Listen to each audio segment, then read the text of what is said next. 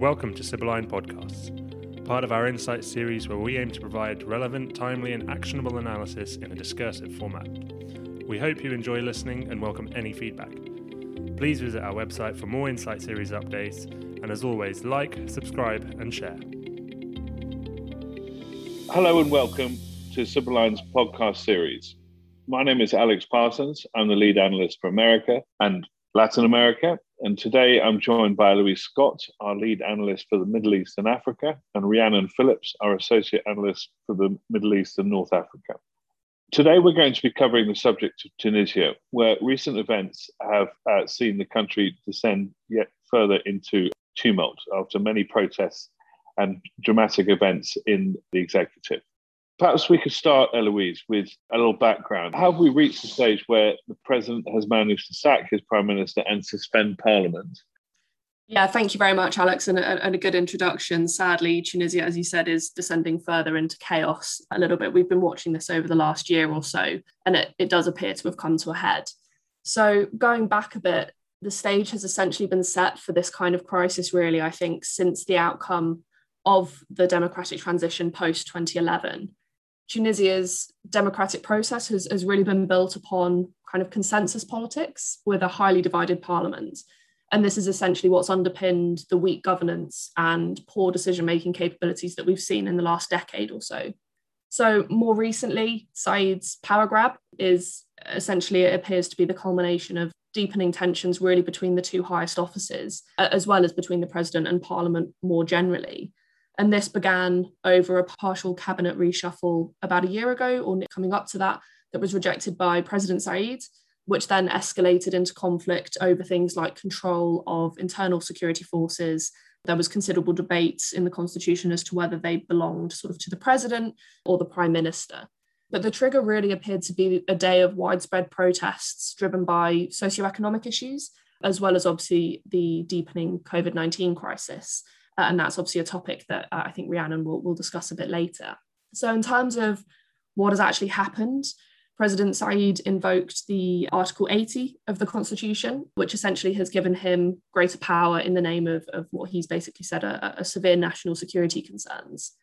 So, of course, this involved dismissing Prime Minister Hichem Mechichi, who was ironically his own nomination for Prime Minister back in 2019. And he also suspended Parliament for 30 days, as you said. Subsequently, security forces actually barred lawmakers, including the Speaker of the Parliament, who belongs to the moderate Islamist Ennahda party. Lawmakers were barred from entering Parliament, and later police also stormed the local headquarters of the news outlet Al Jazeera. So clearly a really destabilising few days in Tunisia that does appear to be this sort of culmination of deepening tensions.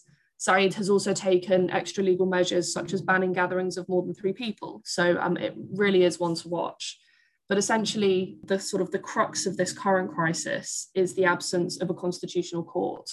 And this issue fed into tensions earlier in the year between President Said and lawmakers, as I alluded to, obviously disputes over where authority lies with regards to control over internal security forces, for example. But essentially, the absence of this court means that there's no body or authority really to judge internally whether Said's move is legal or not.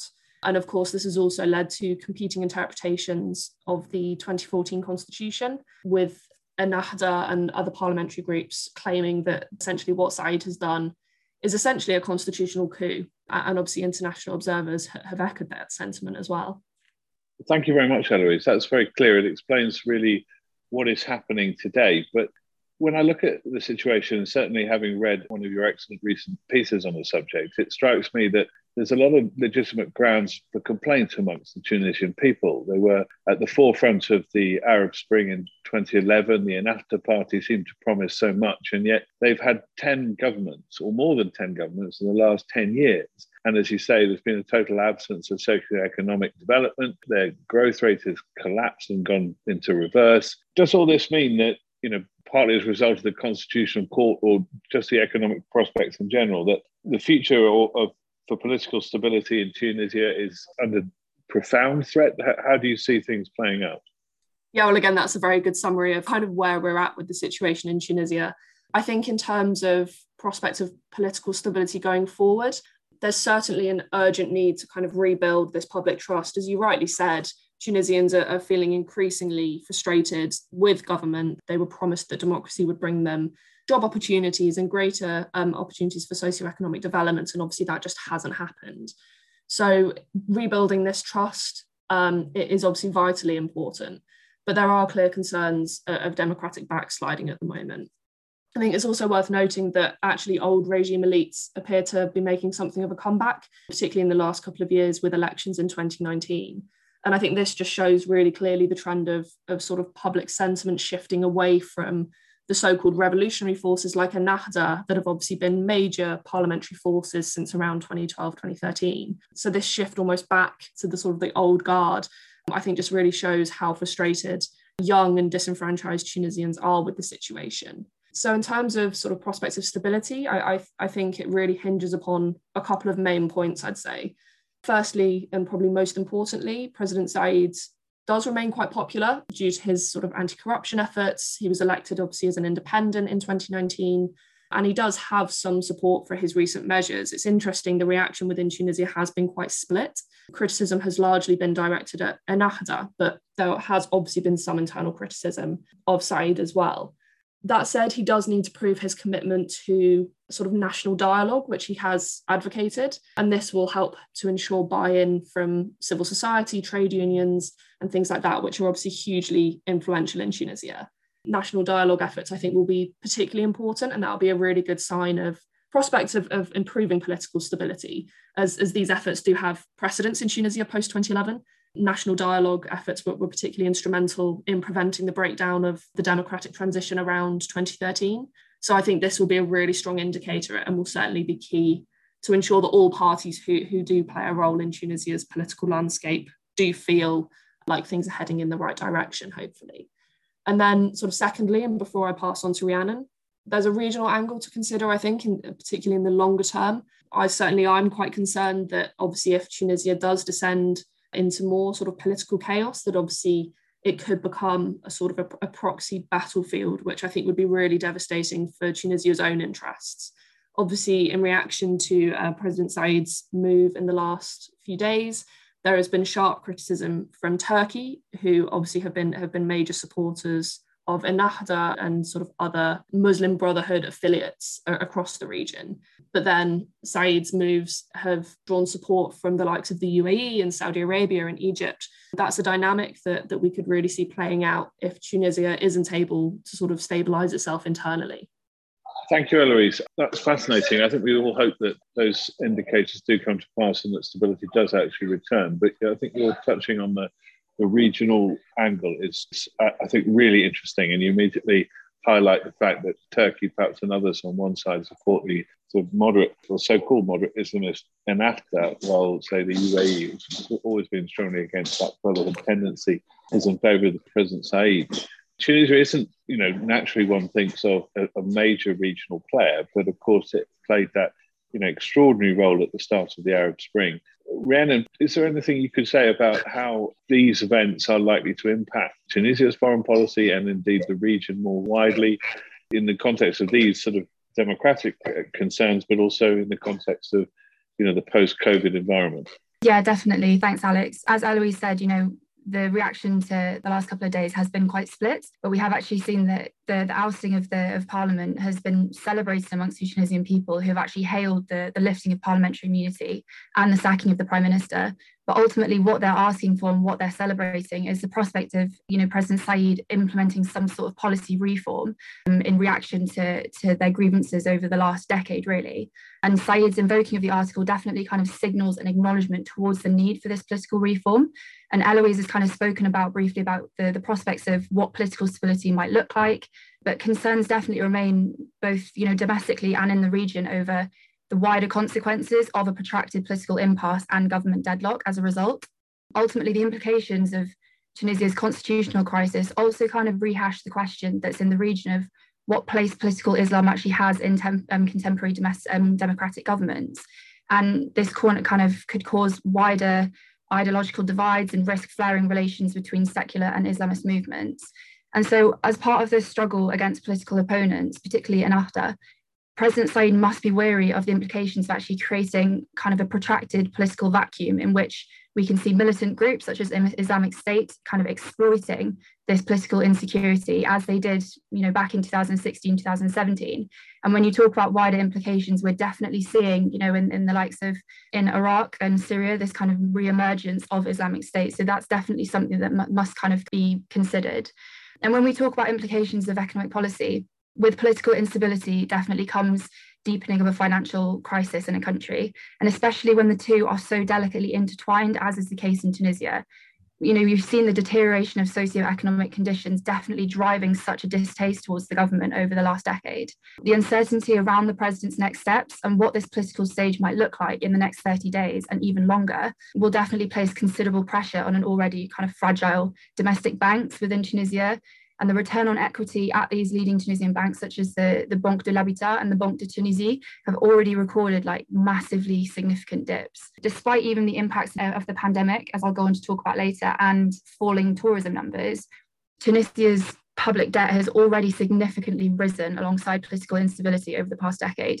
We're seeing more than a twofold increase in public debt since 2010, and it's actually reached 87.6% of the country's GDP currently. We've seen with other nations such as Jordan and Lebanon, who have faced kind of large-scale political insecurity, that an inability to enforce decisive reforms, economic reforms, will also then threaten the country's ability to continue receiving multilateral third-party financing. And in particular, we'll see this being a massive strain on Tunisia's recent $4 billion IMF negotiation.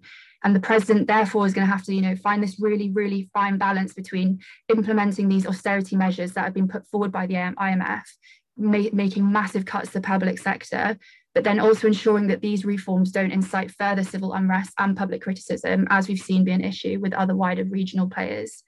And then further, Saeed's decision is also, as you said, going to have massive implications on Tunisia's foreign policy and their potential relationships with not only regional, but also international allies. So Eloise touched on this, but, you have at the moment massive kind of split support in the region. We've got players who have long relied on Tunisia to be that beacon of stability and regional democracy. And it's often been heralded, as you stated, the success story of the Arab Spring revolutions, where it all started. And actually regional leaders, particularly such as the UAE and Saudi, are very much keen to avoid not another round, but similar sort of revolutions from sparking off. And then in light of this, we've seen kind of quick responses from world leaders who have called for calm in the face of Tunisia's political crisis. And then, as Eloise said, we've had the Qatari Sheikh Tamim bin Hamad Al Thani appealing to parties, asking to adopt this track of dialogue that they did in similar fashion to 2013 and 2014. But then further than this, when we're not only talking about regional players, but I think looking at international players is definitely important in this context, because what's crucial at the moment is that we've seen a marked deterioration in human rights abuses since the beginning of the year in Tunisia, with thousands of protesters arrested, violent dispersals, and the accusations of torture when people are in custody. And so the continuation of such violations, which is now on such a public stage, is going to really threaten support from key players such as the US and France. And especially, when we see that the US have promised $500 million in aid to Tunisia, and President Biden just can't be seen to condone regimes who allow such abuses. And finally, the massive thing at the moment is what the implications of such a political deadlock will have on an already worsening and catastrophic health crisis. So the COVID pandemic has obviously added to the tensions within Parliament and amongst the people. Tunisians are extremely frustrated at the government's handling of the COVID-19 pandemic.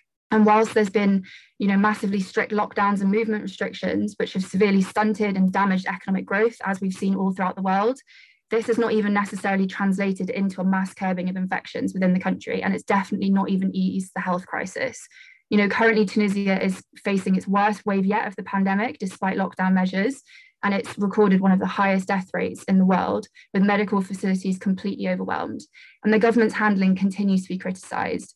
You've got the recent curfew that's just been implemented, as Eloise stated, and low vaccination rates being at the centre of grievances. Just for a statistic, currently there's 23 doses being offered per 100,000 people in Tunisia, and about 2.6 million out of a population of 11 million having received only at least one dose. A couple of weeks ago, the government actually promised opening up dozens of vaccination centres, but this only turned into kind of mass mobs of crowds being turned away due to supply shortages and confusion around appointments. And naturally, frustrations grew, medical staff were attacked, and violence actually broke out in these centres. And President Saeed had to ask the army to take control of it. And so in light of this, I guess the government has had to ask for financial assistance from neighbouring countries, again, from Gulf states, the UAE and Saudi Arabia. But as I previously stated, this financial and physical aid could be compromised if the country continues to destabilise. And so it's a pretty bleak picture in front of us. I think that the kind of protracted and longer the political deadlock goes on, then the more we're going to see the implications on such policy. Thanks very much, Rhiannon. That's, as you say, a pretty bleak picture. That health crisis sounds, absolutely appalling. But is there a risk, do you think, that the support that Tunisia so clearly and desperately needs from its friends, it is going to be compromised in the way that you suggested it might be for the US by, this sort of proxy battle over Islamic government between those who support the Muslim Brotherhood and Ennahda and the like, and the regional allies like you say UAE and Saudi who are against it? Are we going to see that crisis worsen and already presumably it's having a massive impact on how overseas companies operate in the country? Are those two things inevitably going to get worse over the next 3 months, would you say? I think without, taking a wholly negative stance, and I think it is going to get worse before it gets better. I think it's basically going to come from how long this extension and this political deadlock lasts for. As I said, we've seen an extremely quick response from so many regional players that kind of makes you think that this political crisis is very dire for them, in the fact that, they will want to support Tunisia in any way they will, but the kind of tensions politically that are going on in the parliament and as I said, the involvement of kind of Islamist groups as well will definitely put more restraint on it. I think the main thing for me for the region is this re-emergence of extremism and militancy is not just happening in Tunisia, but it's definitely something that's in the back of the minds of many regional players that they obviously don't want to see happen. And so the financial aid could continue there, and that could be kind of a steer for definitely Gulf states in the UAE and Saudi Arabia to keep this financial and physical aid going. But as I said, that the destabilization of a country will definitely impact that, and business operations will be severely disrupted. But I think it all depends as well on kind of the COVAX scheme and whether kind of international states and wider states pump more vaccines into that. I know that Tunisia is receiving a lot of their vaccines through the COVAX scheme, and doses have started to ramp up in the last couple of weeks with wider nations and Western states promising more vaccines. But it's just the waiting game at the moment. And the thing is that government had promised a certain amount of vaccines by a certain date. And again, this kind of pandemic fatigue grew out of that. And I think it's mainly just that the Tunisian people are frustrated with promises that just aren't being delivered. So yeah, it will definitely get worse before it gets better. But there are kind of hopes for certainly the pandemic to ease if Western states and surrounding neighbours who do have leftover supplies to get those across to Tunisia. Thanks, Rhiannon. Well, let's, as you say, hope that that situation does ease and that everyone's determination to see Tunisia succeed, pays off in the short term. But finally, Eloise, just so our listeners, perhaps who have interest on the ground, some idea, the protests and violence that we've seen to date, it's on an increasing trend. Is it tend to sort of focus around, Friday prayers? Is it something that seems to happen spontaneously, or is it very localized? And how do you see it developing over the next couple of weeks? Yeah, just looking at Tunisia over the last sort of year or so, obviously COVID has been hugely disruptive to movement and things, but really since January, we have seen a resurgence in protest action. Tunisia has long been one of these countries that has a very, very active civil society. Protests and strikes are very common, and they have been for years.